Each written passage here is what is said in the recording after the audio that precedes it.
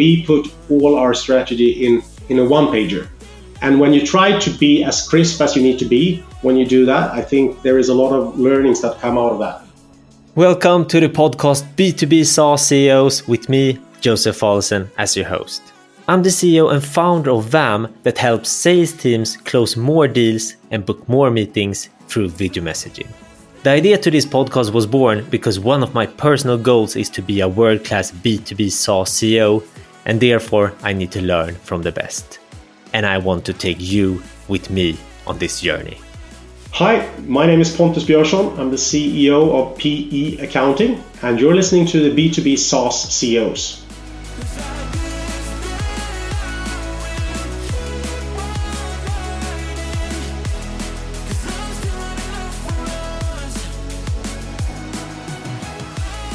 Hi and welcome, Pontus. Thank you very much, Joseph. How are you? I'm very good today. Excellent. Nice to hear. And then we jump straight into it. First question always. We are starting with the elevator pitch. What does your company, PE Accounting, do? PE Accounting, we provide the most automated finance and payroll solution for SaaS and consulting companies that want to focus on growth. And I also must mention that when we discussed that I would join your podcast, I actually checked who has been here before, and actually 1 out of 3 guests before is using our solution to focus themselves on growth. So I'm very humble and grateful for that. That is a good list to have as customers. It is a very good list, and we are very happy and as I said, humble and proud to have them there. And also, besides finance and payroll, I can also say that through our newly started daughter company, Wellfish, we are setting out to do the same for sustainability and sustainability reporting. So they focus on automating sustainability reporting, started just last year. And now when we have figured this first thing out, we are entering the segment of leadership. In my podcast, I have 2 big topics and then I have some curveballs and high and lows. But the 2 main topics are leadership and business development. And Pontus, first thing here. This is a very straight question. Are you a good leader?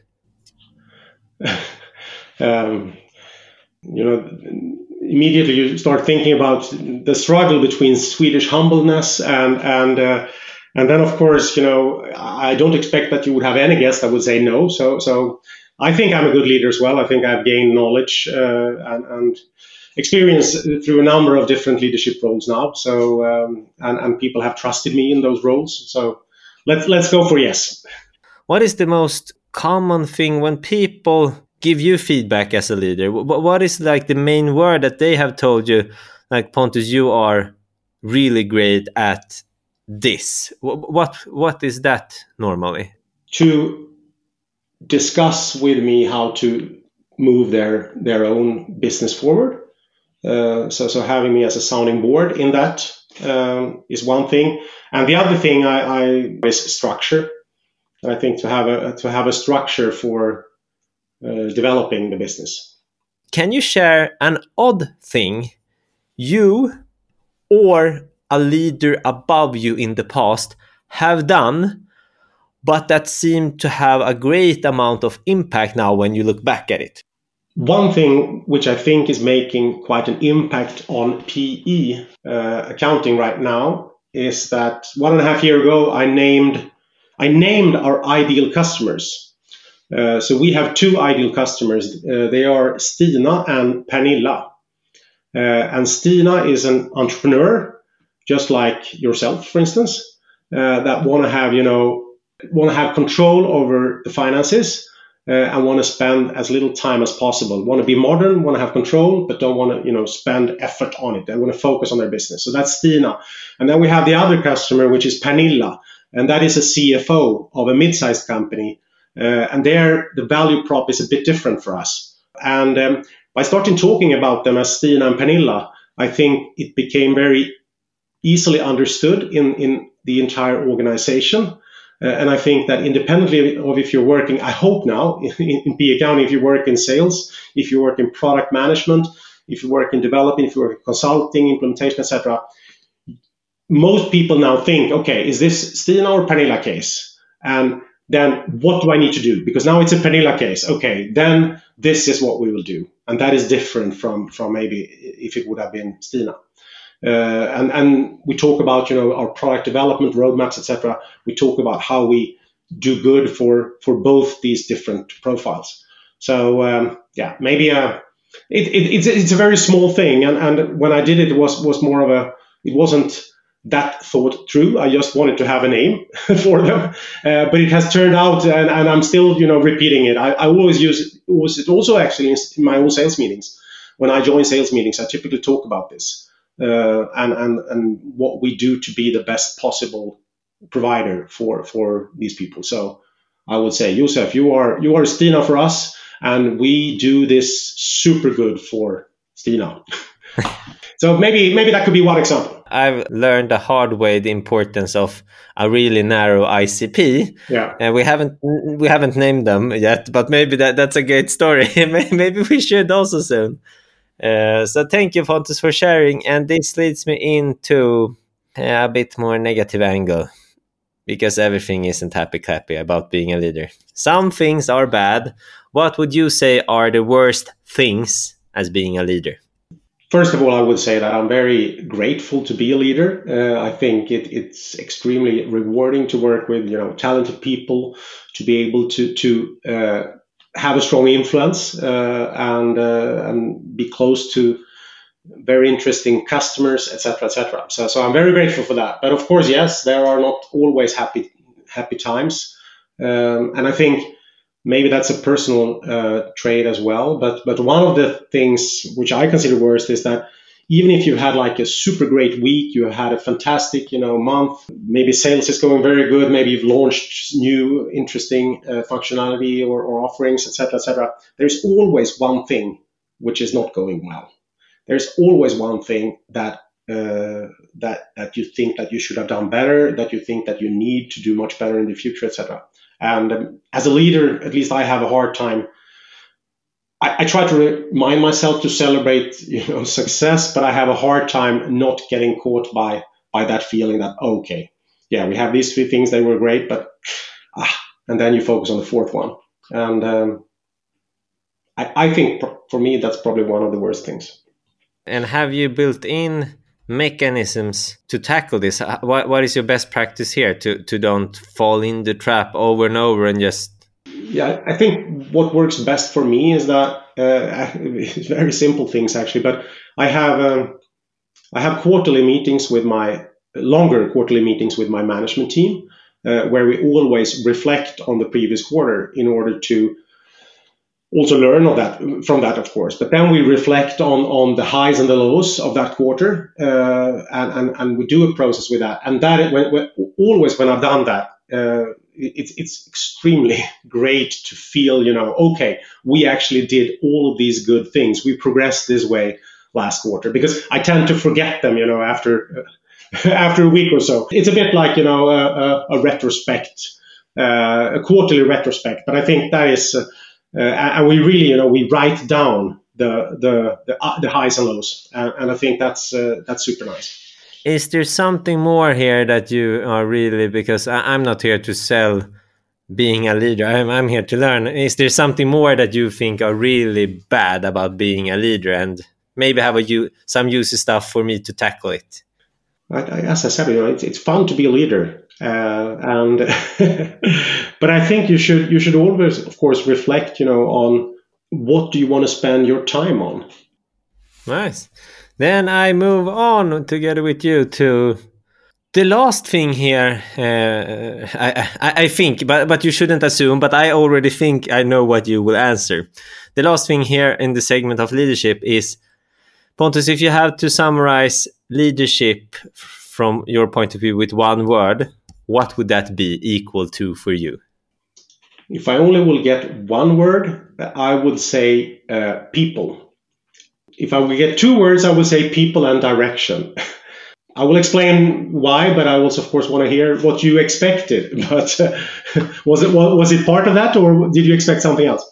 I expected that you were going to say fun, because you said so much. It's fun about being a leader, and and people is fun in the right context. But yeah. No, but I wouldn't summarize leadership with fun. I would say people, and as I said, people and direction. But people, I think leadership is about making sure that you gather the right people for the challenge that you have ahead, and also that you can support these people to be the very best version of themselves. And I think that's the core. But then I also think that it's the responsibility of the leaders to make sure that you identify the direction that you're going, and that direction, of course, is there is a strong enough customer need, and that you have a competitive edge to fulfill that need, etc. And of course, if you do the first part right with people, the people will help you do that. Yeah. So we're leaving leadership behind and moving on to a bit lighter topic, a fun topic. Because I want to know a fun fact, Pontus, about yourself that most people don't know about. Whenever I get the question most people don't know about, I say that I have been a board game creator, which I think was an extremely fun experience, and I was very happy, and I'm proud I did it. Maybe board game creator is not the right word. Maybe it was a bit of a one-hit wonder. But some years ago... It was a wonder then. What it was? We were, at one Christmas season, we were the third best-selling board game at the department store NK in Stockholm. Oh. And we got fabulous reviews in all the big papers in Sweden, that was. I think it was a wonder, yes. Well, it was called Venture Capitalist. It was a bit of a more advanced version of Monopoly, you can say, I guess. And me and two good friends created the game together from scratch and designed everything and test played it with our friends, etc., so it would work. But now it was long ago and not so many people know about it, so I will select that one. Nice. This is a great fun fact. And I need to ask the following question here. Since the name was Venture Capitalist, did you lose or earn money on your board game? We earned money if you would take our own hourly cost on a very low level. Then we earned money. Yeah, congratulations. That market is quite brutal market, so congratulations. We found out eventually that it was a brutal market, but still got away with earning a small portion of money on it. We move on to, I love this thing here, because now it's time for you, Pontus. It's a topic of your choice. I want to hear you talk about something that you are nerdy and truly passionate about for a couple of minutes. Then I will talk about, I guess it should be related to, SaaS CEO kind of work. So doesn't need to be, but I will talk about strategy execution. A couple of years ago, I came in contact with the scale-up methodology. It's called scale-up methodology, and there I think I learned a couple of things which I really have had dived into the last years, and that is also how we try and run the company now. What I learned there is that before that, I used to do strategy work, and it was a quite heavy process, and it resulted in a lot of PowerPoints, etc., etc. One of the things I love with this is that we put all our strategy in a one-pager. It's an A3, so it's big, but it's one A3 and not more. And when you try to be as crisp as you need to be when you do that, I think there is a lot of learnings that come out of that. And one of the good benefits is also that you're not exhausted once you've done it, but then when you need to revisit and refine and continue to work with it, it's manageable, which I like. And another thing there is to, in terms of execution, then is of course, how do you follow up on that, and how do you make sure that what you have thought will be reality? And there I have also worked a lot with frequency of things in that execution. So I was part many years ago, if you have like maybe a management meeting once every 2 weeks, it's 3 hours, etc., it becomes a bit blurry. So what I like to do is that I would like to have, I would like to separate a lot what we focus on. So what we do is that I'm actually right now planning that we will go into our annual meeting for 2023 this week. And then we have an annual meeting where we set the targets for this year, the key initiatives that we will work on this year. And we also set what we call ROCs, which are most important initiatives, 3 to 5 important initiatives for Q1. So we do that.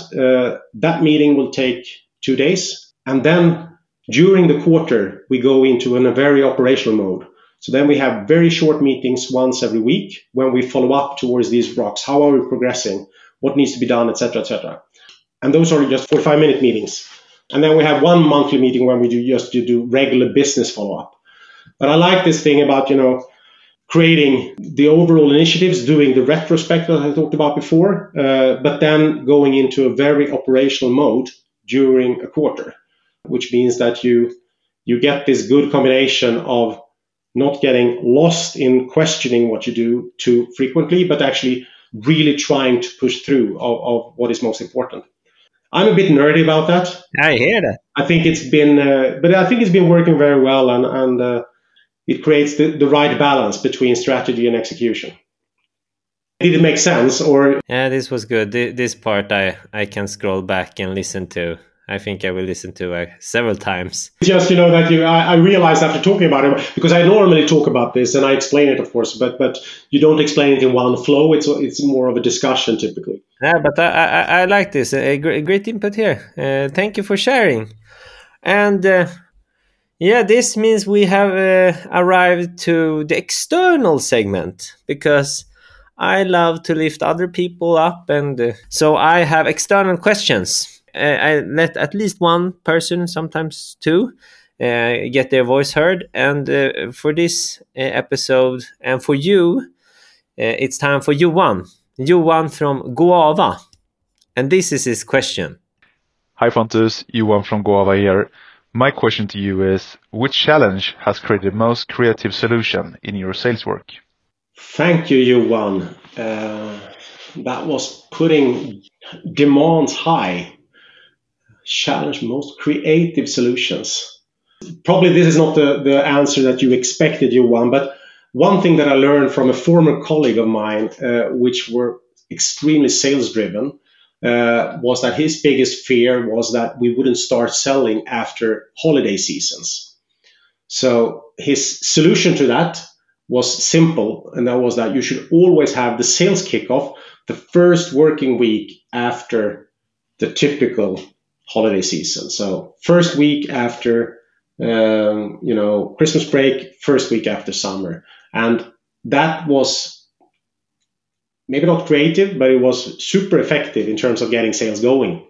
I'm not sure Johan will be happy, but I will. The most people that are not super sales savvy, they don't know about this stuff. So I think for the majority of the listeners, this is like, so simple, but yet new, if you understand what I mean. It's actually simple, but very few people do it. So Johan, if you already knew about this, good for you. If you didn't, now you got a really simple but powerful answer here. So thank you for your question. We move on to the other big segment, business development. And here, Pontus, we start with kicking off with KPIs. Which KPIs are the most important for you, and why have you chosen them? I would say that our top 3 KPIs are net monthly recurring revenue growth, so net MRR growth. It's MPS provided by our customers, and it's eNPS provided by our employees. I guess most SaaS companies would probably agree to the net MRR growth. I think most, though, will probably talk about ARR, so annual recurring revenue. And that is actually also what I've tracked before. But one good thing with going to MRR, which was already in PE accounting when I joined, is actually that when you count it on a monthly basis, it creates a bit more urgency, I would say. And also it creates a feeling that every euro or krona or dollar counts. You don't get lost and hide between big numbers, because every monthly subscription counts. And of course, why we've chosen that one is of course that it combines new customer acquisition. It combines upsell to existing customers and delivering more value to them, expanding our relationship with them, with churn and also, of course, customers that we don't deliver enough value to that will reduce. So it combines all of that in one specific metric, and it's also very, I think it's quite leading. We know already ahead, where we will end up financially when we track this, because we have 1 or 2 months of implementation typically of our service, which is extremely fast. But I would say that we know 1 month or 2 months ahead, very, very close, how we will end up financially by tracking this number. Then I think that the NPS numbers are a bit dangerous, and we also try to work below them. So we have other ways of following up customer satisfaction. We have other ways of tracking, of course, how our employees see the company. But if we would just select one KPI, I would still go for the NPS number, and of course, and we track that very closely on a regular basis. We move on within the business development field to go-to-market strategies. You've been in the business for long, and therefore I want to pick your brain here. Can you share some best practices around go-to-market strategies for the scale-up stage? I would say it's extremely important to get your ideal customer right and to dare to be narrow. We talked about it before. I call my customers Stina and Pernilla, but to be extremely clear about your ideal customer, I think that needs to be the starting point of everything, and also dare to not focus, dare to not support other segments, dare to say no. Then I think when it comes to your marketing and sales work in that go-to-market, I think it has become increasingly important. I think it's a challenge to stay up to date with the different ways that you can use to reach prospects and customers. And I think it's important to be able to try out a lot of different things. At the same time, I think that you should never forget that even if you try out a lot of different things, outreach work in go-to-market is always hard work. It's about high activity level. It's about building trust once you get in contact with customers. I think that's the basics, and I don't think that has changed. Like everybody else, we strive to create more inbound leads, etc., etc. But you still need to do the hard outreach work and have a high activity level. Then I think if I would share something, I talk quite a lot about that we need to practice. Go-to-market is actually very, very similar, I would say, to the sports world. I'm a passionate football leader since many years.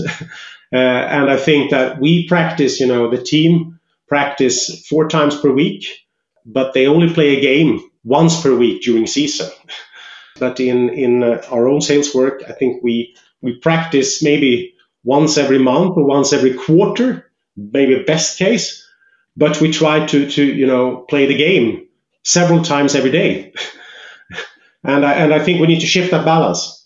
So it's important, to know your pitch, to know your questions that you will ask customers, and the entire process with the customer. It's important to practice. This is a good slide into the next question, because you mentioned it, outreach, Pontus. And since you're talking about outreach, you need to stay the game. Of course, everybody wants inbound. What are your best tips from a modern outreach perspective? If I listen to this and I'm a sales rep, what is the best way to have the highest possibility to get you into a meeting? How would you like to get approached if you don't know that person? LinkedIn or email. It's not more complicated than that. And then one layer deeper, how would you like the messaging to be like? I would, of course, like it to be as targeted as possible towards me and my challenge. But also, if I would respond or not in a positive way has very much to do with timing. Because I think that there is a lot of things that you think about in the company. And if I'm reached by a person that has insight into what we're thinking about at the time when we're thinking about it, then of course, then I would respond, because it's excellent to take external input and to learn from the market. Since you said email and LinkedIn, that's the field of where VAM is moving. Would you say that a quick video message would help or hurt if the timing is right and the messaging is right?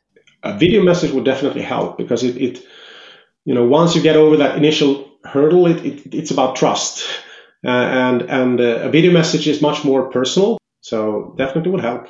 We only have 3 questions left, then, Pontus. We have arrived to the roundup. What would you say to your younger self, CEO? 1 to top 3 things to think of that you now know that you didn't know 5-10 years ago. Then I would say dare to deselect, dare to be focused and deselect. That would be one thing. And the other thing would be that building good things takes time. I think there is a quote that I normally use that is from Bill Gates, when he says that most people tend to overestimate what they can do in 1 year and underestimate what they can do in 10 years. And I think that is so true. So it's super important to know your direction. But once you know the direction, you should do everything you can in that direction. But it's hard to tell, if it takes 1 year or 2 years.